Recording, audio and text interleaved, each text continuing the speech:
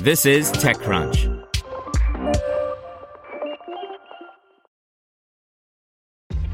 This episode is brought to you by ShipStation.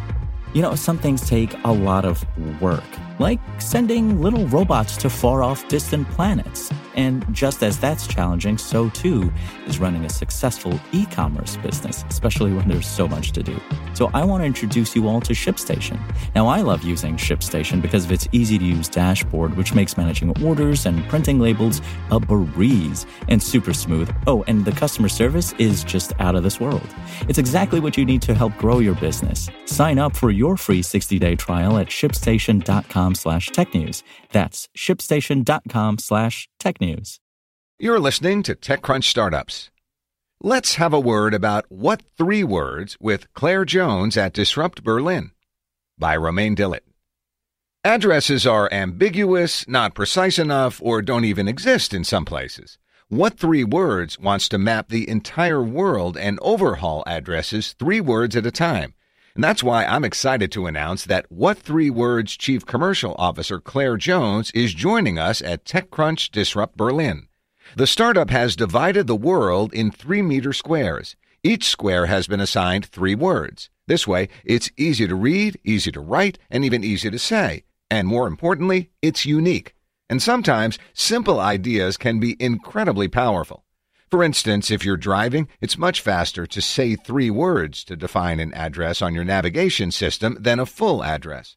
It's also more precise. If you're heading to a huge building, you want to arrive at the entrance of the building, not on the other side. It's incredibly frustrating when it happens. I nearly missed a train when a GPS navigation system led me to the wrong side of the tracks. This could be particularly useful for ride-hailing apps, for instance, as they usually only let you enter an address. And then there are countries that never had a good address system in the first place. For instance, Lonely Planet added What 3 Words addresses to its Mongolia travel guide. It's much easier to read 3 words in a book and type them on your phone instead of tapping GPS coordinates. It also opens up a lot of new markets for e-commerce companies. In some countries, customers don't have a good way to indicate where they live. An e-commerce website can add What 3 Words support to add new delivery locations.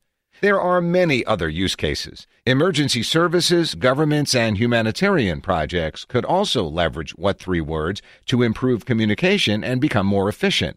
And I can't wait to hear Clare Jones describe how people have been using What 3 Words. Buy your ticket to Disrupt Berlin to listen to this discussion and many others. The conference will take place December 11th and 12th.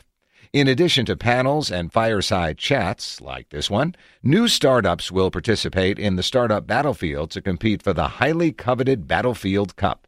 What 3 Words is the world's first addressing system designed for voice. Every 3-meter by 3-meter square in the world has been assigned an address made up of just 3 words from the dictionary.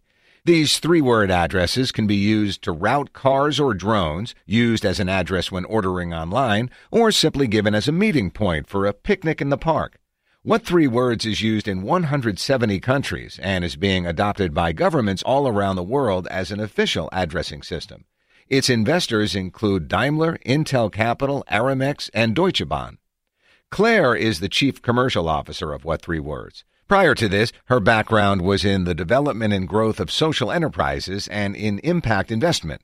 Clare was featured in the 2019 Forbes 30 Under 30 list for technology and is involved with London companies tackling social and environmental challenges.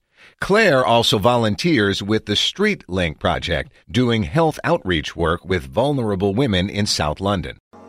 To hear everything you need to know about the week's top stories in tech from the people who wrote them, check out the TechCrunch podcast, hosted by me, TechCrunch managing editor Daryl Etherington. Each week we go in-depth on 2 or 3 of the week's top stories from in and around the startup ecosystem, and I'll be joined by the TechCrunch experts who covered them. They tell us why the news is so important and what they think matters most to you, our listeners, whether you're just interested in tech or that's where you make your living. New episodes drop every Saturday morning, so be sure to subscribe to the TechCrunch podcast wherever you listen to podcasts.